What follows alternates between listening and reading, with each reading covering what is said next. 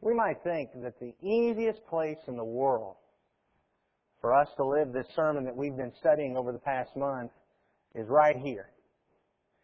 Surely the easiest relationships that we have in which to follow Jesus' mountain message is right here in these relationships.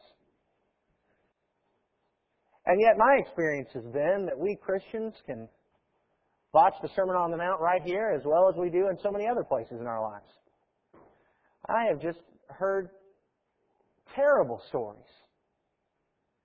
about relationships between brethren, some even ending in physical violence. How does that happen? Throughout this month, we've heard some great lessons about how to live the sermon at home, in our marriages as parents, about how to live the sermon on the job, about how to live the sermon at school. But our study would be incomplete if we didn't talk about how the sermon ought to impact us right here in this relationship that we have as a local congregation. And I am convinced that to the degree that we as individual Christians and we as members of this body live the Sermon on the Mount in these relationships, to that degree we will be a vibrant and living body of the Lord, accomplishing His will. And so this morning I want us to look at that. How does the sermon impact us here in the local congregation? Before we do that, would you bow with me in prayer, please? Almighty God and Father in heaven, we humble ourselves before you because you are awesome and amazing and powerful, and we simply cannot fathom just your greatness. We're mostly thankful for the forgiveness that you've given us. We are amazed that you sent your Son to die for us and allow us to have our sins washed away because we are so sinful. We have committed atrocities and iniquity and turned from your will.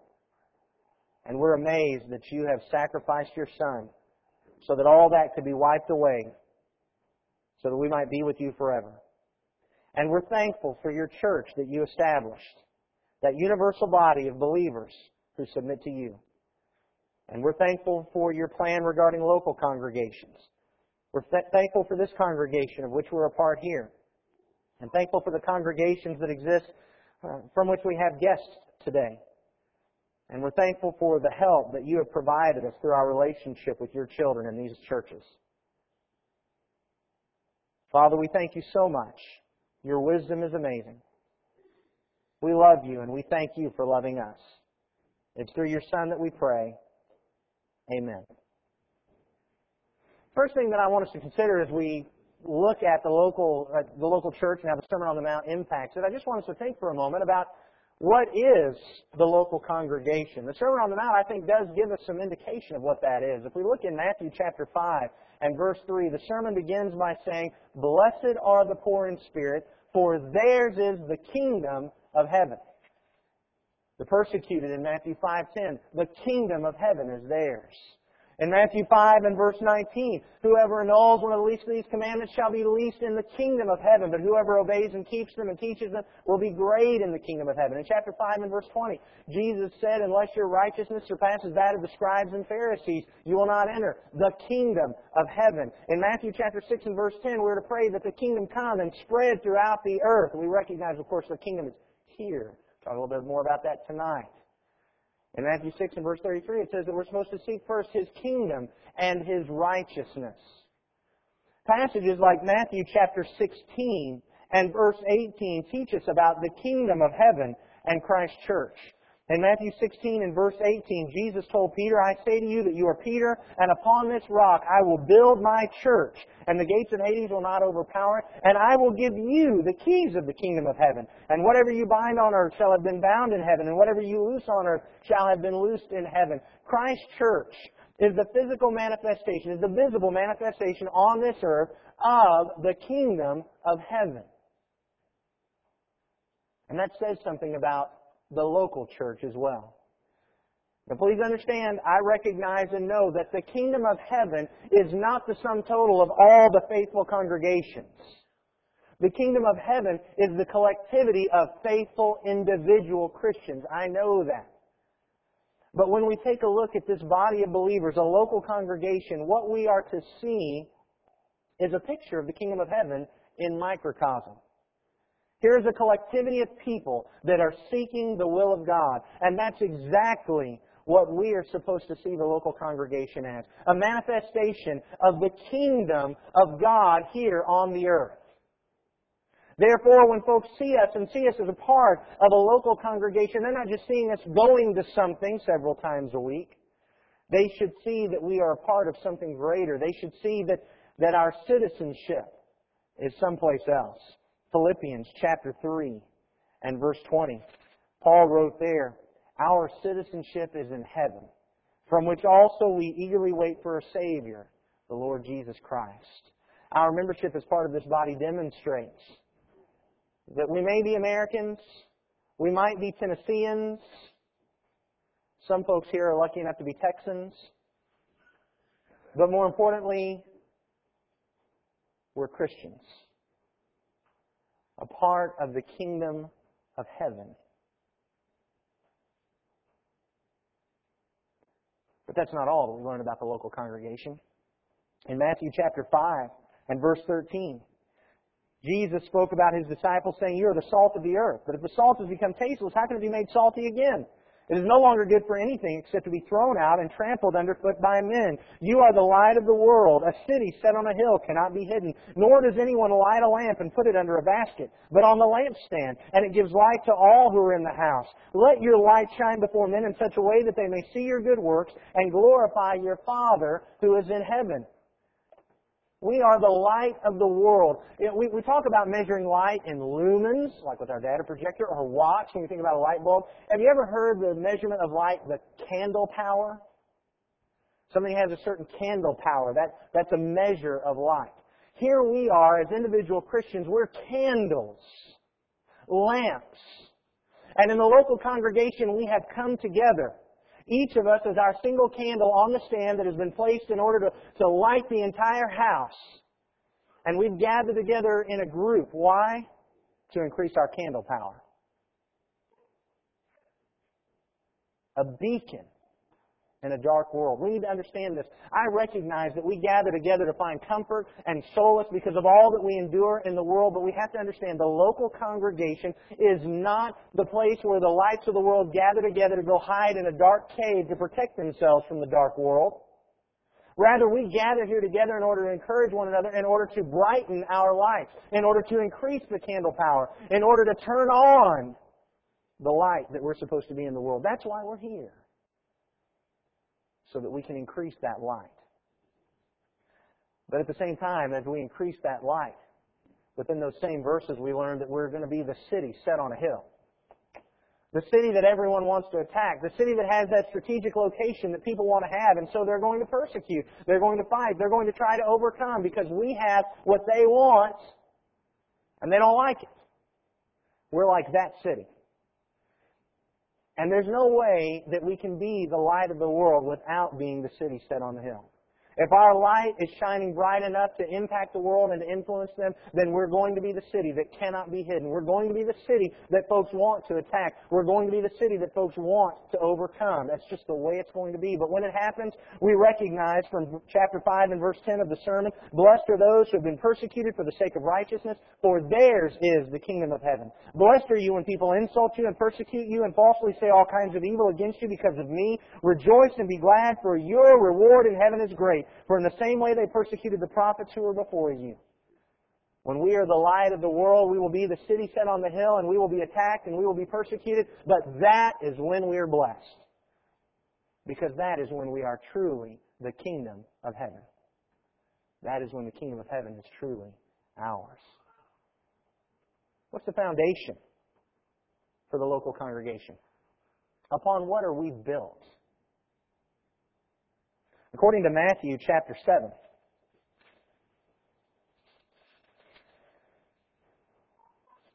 according to Matthew chapter 7, verse 13 and 14, "Enter through the narrow gate, for the gate is wide and the way is broad that leads to destruction, and there are many who enter through it. For the gate is small and the way is narrow that leads to life, and there are few who find it."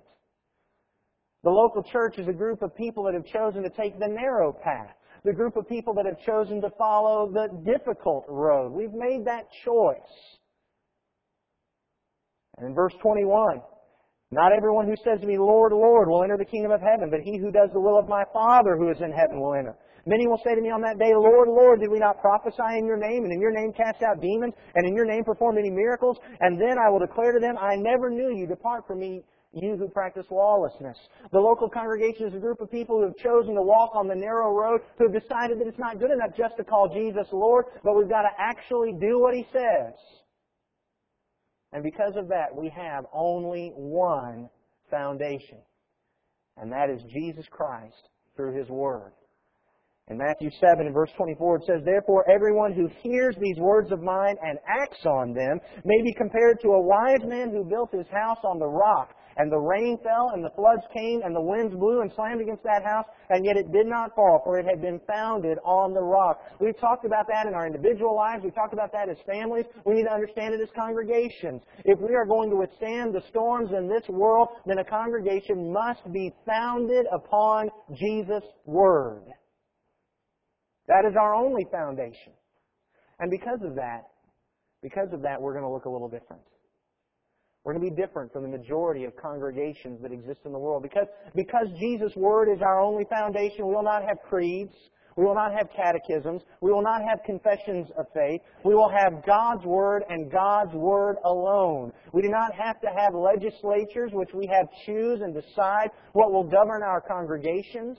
We do not have denominational organization that tells us how we're supposed to act and behave as a church. We will have God's Word and God's Word alone. We will remember 2 Timothy chapter 3, verse 16, that says, All Scripture is inspired by God and is profitable for teaching, for reproof, for correction, for instruction in righteousness, that the man of God may be equipped, thoroughly furnished for every good work. We don't need anything else. This is our foundation. This is all that the local congregation needs. It doesn't need a denominational hierarchy. It doesn't need another book to tell us how to live and act and teach. We need Jesus and His Word, and that's all. Because only then will we withstand the storms instead of being tossed about by every wind of doctrine that comes along.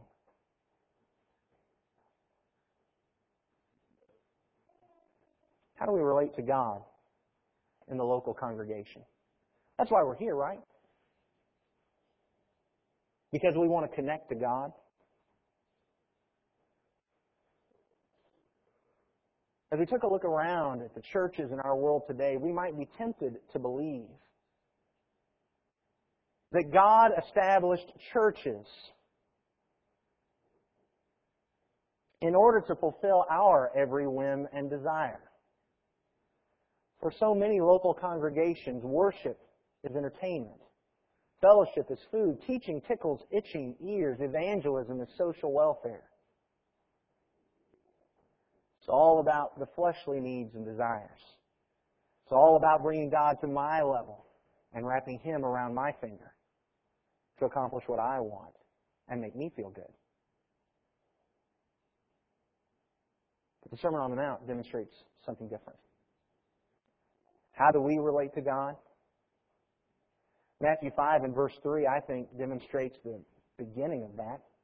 Blessed are the poor in spirit, for theirs is the kingdom of heaven. We are the impoverished, the broken. We learned as we studied this in our series this month that word for poverty, for poor, the root word actually means to crouch, because that's what we're doing as we're begging. We have nothing. We are nothing. There's no way that we can come to God and make Him owe us anything. We're like that Canaanite woman in Matthew 15:27 who has to say, Yes, Lord, but even the dogs hope to get some crumbs from the Master's table.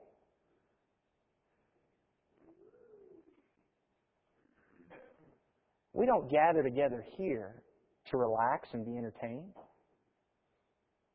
We don't come here to have our fleshly desires fulfilled and our every whim met. We must not come here because somehow we are the spiritual elite. We're gathering together to be some kind of spiritual country club. We're here because we are sick with sin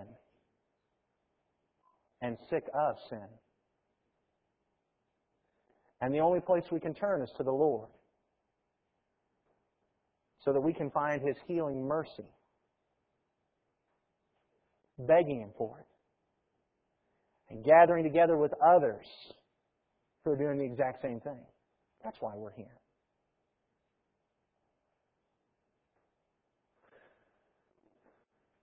As we consider this relationship, one of the things that I hear over and over again from brethren, and I think rightfully so, is the complaint about how hard it is for us to let our guard down.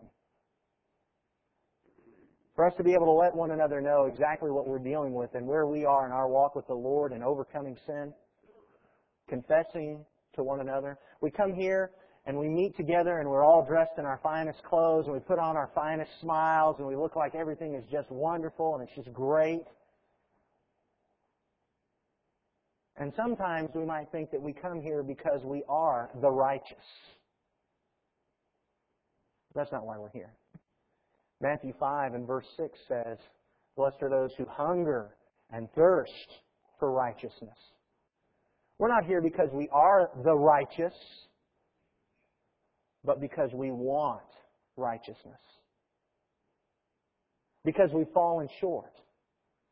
And because God has established local congregations to help us grow and have the righteousness that we so desire.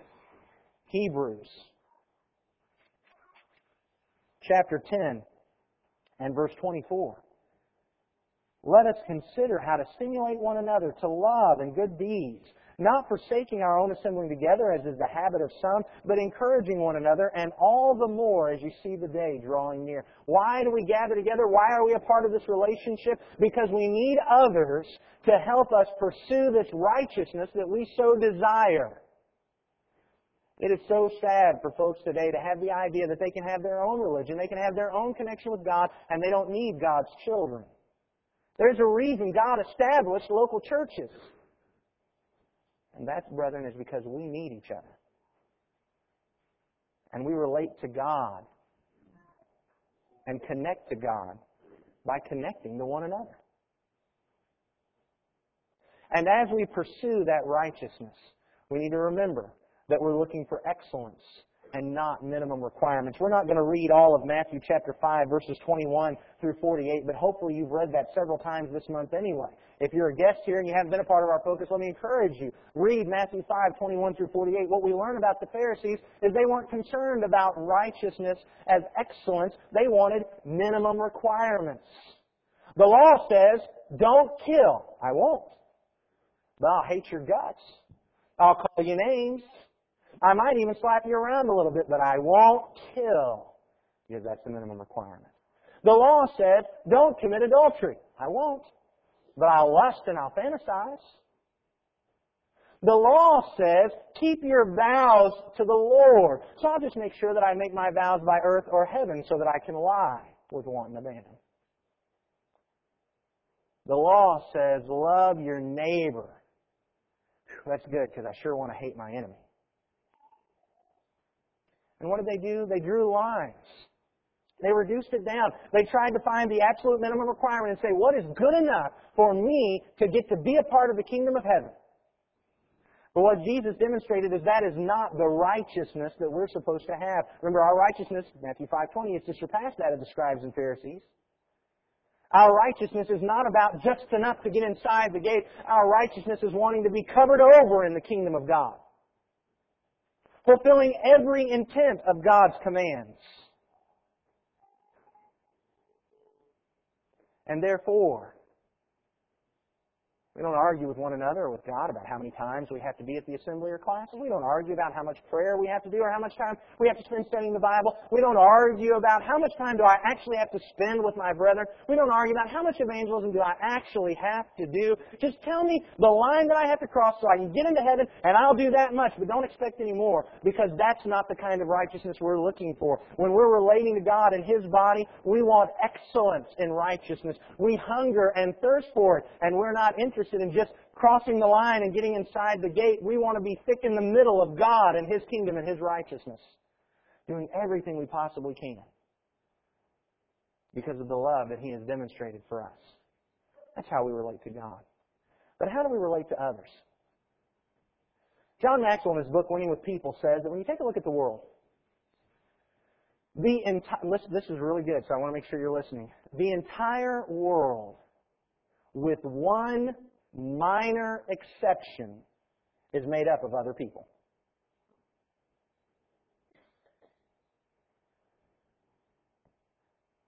And that's also true with the congregation. The entire congregation, with one minor exception, is made up of other people. Look around you.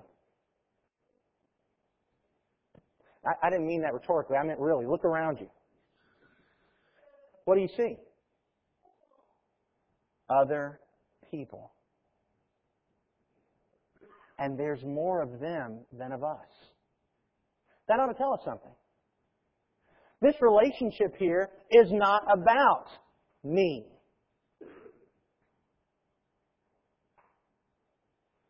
It's about all those other people. So how do I relate to them? The first thing that I have to recognize is that my relationship within this congregation is not about seeking my own personal glory. In Matthew chapter 6, beginning at verse 1, Jesus said, "Beware of practicing your righteousness before men to be noticed by them. Otherwise you have no reward with your Father who is in heaven." And then the following verses, he talked about being generous. He talked about prayer. And then he talked about fasting. And he said we shouldn't be doing those things to be seeking our own glory. How many times have I heard people complain, I don't get to lead the public prayer enough. I don't get to wait on the table enough. I don't get to lead singing enough. I don't get to preach enough. I don't get to do all these things enough. And so often, that kind of complaint begins with a heart that is seeking personal glory. Brethren, I'm going to tell you, we don't need more people to lead us in prayer behind this microphone. We need more people who are going into their prayer closets and praying for us. We don't need more people who get up behind this microphone and lead us in song. We need more people who will sing of the grace and praise of God to the world and everyone they know. We don't need more people who will stand behind this table and lead us and serve us in the Lord and His supper. We need more people who outside of this building will sacrifice themselves to serving one another and serving others, whether anybody else knows about it or not. Matthew 5:16 says, "Let your light shine before the world so that they may see your Father and glorify Him." It's not about glorifying me. And we remember Romans chapter 12. I believe it's about verse 10.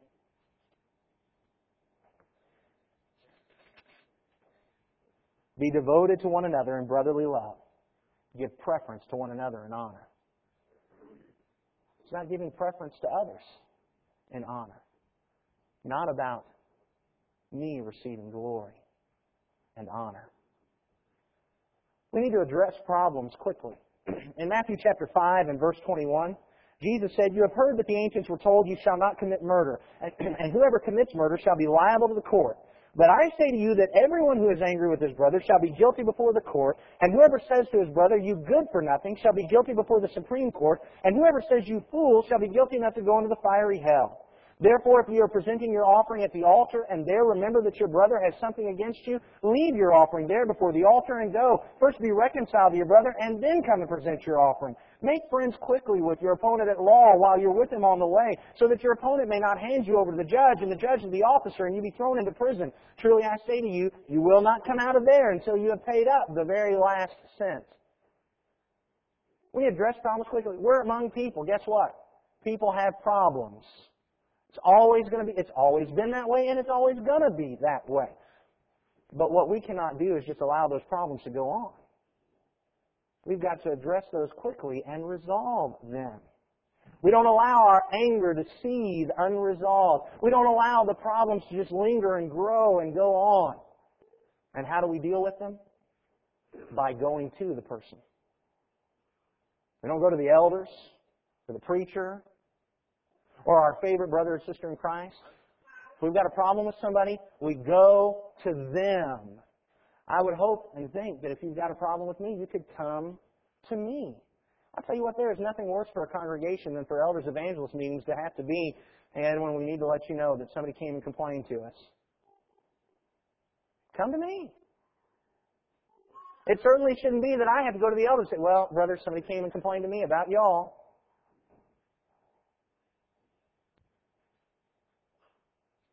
Elders and evangelists aren't here to do your job of going to people with whom you have problems. And if you realize that you're the one that's caused the problem, don't think that it's enough to just reconcile with God. Lay your altar down, and before you lay your offering down at the altar before you reconcile with God. Go to the folks that you harmed and reconcile with them first. And then come back to God, seeking reconciliation there. Resolve the problems quickly. Matthew 5 and verse 7 says, "Blessed are the merciful, for they shall receive mercy." Mercy ought to be our watchword. Mercy is not just forgiveness. Mercy is the idea of relieving the affliction of those who are suffering. We need to be looking out and finding those who are suffering and doing whatever we can to relieve that. Whether it means visiting the widows and orphans in their distress, whether it means visiting the sick and the shut-in, whether it means encouraging the discouraged, teaching the weak, we need to be looking out and seeing the suffering. Not waiting until it gets announced. Not waiting until somebody says, well, we've got this issue here and we're going to get together a group and could you all meet with me after the prayer up here in the front pew. We need to be looking out for those things. But mercy does include forgiveness. In Matthew chapter 6, verse 14 and 15, Jesus said, "If you forgive others for their transgressions, your heavenly Father will also forgive you. But if you do not forgive others, then your Father will not forgive your transgressions." We've got to be a forgiving people. And it's so sad in congregations, the schisms that brethren will allow between themselves because they will refuse to forgive those even when they repent. They don't want them to repent. They don't want to forgive them. And such a sad thing that is. We need to remember that we're a group of people that want folks to go to heaven. And I think that's the point in Matthew 7, beginning at verse 1. "Don't judge, that shall not be judged. For in the way you judge, you'll be judged, and by your standard of measure, will be measured to you.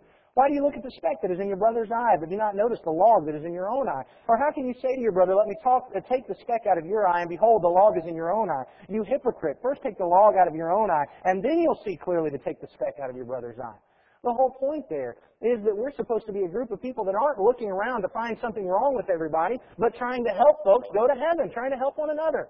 I'll tell you what, I guarantee you look long and hard enough at everybody here, and you'll find a reason why every single one of us ought to go to hell.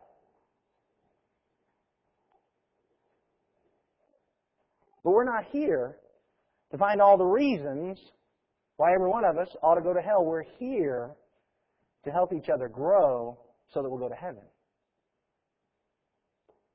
And we ought to be people who are meeting in the middle for forgiveness and reconciliation to help with our problems so that we can help one another go to heaven. We're concerned about relationships, not rights. There in Matthew chapter 5, beginning at verse 38, Jesus said, "You've heard that it was said, an eye for an eye and a tooth for a tooth. But I say to you, do not resist an evil person. But whoever slaps you on your right cheek, turn to him the other also. If anyone wants to sue you and take your shirt, let him have your coat also. Whoever forces you to go 1 mile, go with him 2. Give to him who asks of you, and do not turn away from him who wants to borrow from you. You have heard that it was said, you shall love your neighbor and hate your enemy. But I say to you, love your enemies and pray for those who persecute you, so that you may be sons of your Father who is in heaven. For he causes his sun to rise on the evil and the good, and sends rain on the righteous and the unrighteous. For if you love those who love you, what reward do you have? Do not even the tax collectors do the same? And if you greet only your brothers, what more are you doing than others? Do not even the Gentiles do the same? Therefore you are to be perfect as your heavenly Father is perfect. That whole section is talking about our relationships. And we will fight tooth and toenail for our rights. It's happened to all of us. We've all been wronged. We've all been wronged by a brother or sister in Christ. We won't tolerate that. Surely God doesn't expect me to endure that. I've got to stand up for my rights. And I've got to let everyone know that I am the victim here.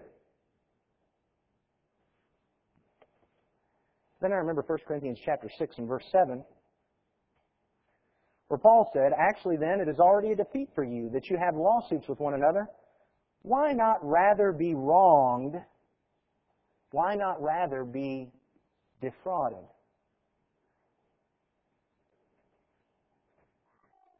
What is more important? The fact that I can prove to the world that I have, or the brethren, that I have been wronged, that I am the victim? Or is it more important that I maintain a relationship in which I can help people go to heaven? Which is more important? We don't gather here to defend our rights. We gather here to strengthen our relationships so that we can help each other go to heaven. And no doubt, all of this has to be governed by the golden rule, Matthew chapter 7 and verse 12. Whatever you want others to do to you, do that to them. Do you want forgiveness and mercy? Then be forgiving and merciful. Do you want folks to help you go to heaven? Then help others go to heaven. Do you want folks to be kind to you and think about you? Then be kind to others and think about them. It's a wonderful summary. There's so many of these things in the Sermon on the Mount that we wonder about the specifics and what do they mean literally and how far do we take them. What a great rule of thumb this is. If we just treat others the way we want to be treated and all the full meaning of that statement, so much else of the sermon will really just take care of itself. How will we succeed? Ask, seek, and knock.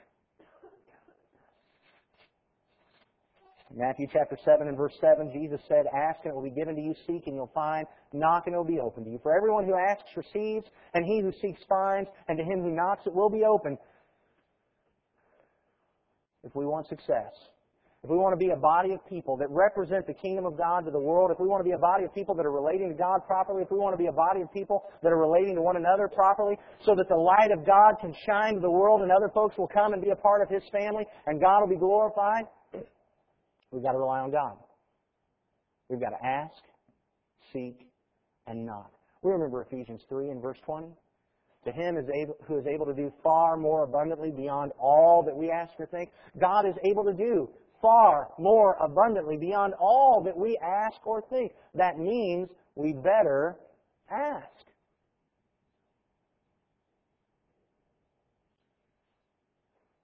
And when we ask, God will respond. And the hand of the Lord will be with us. But it's not just asking, it's also seeking and knocking. It's asking and then acting. It's asking that the Lord's will be done, and then it's doing the Lord's will.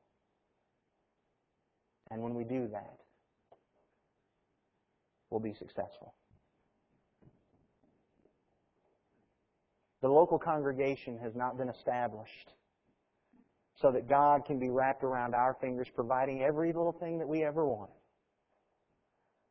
God established local congregations so that we might be His holy offspring, strengthening one another, so that we might glorify Him and go to heaven. So that we might be that manifestation of His kingdom right here. How are we doing?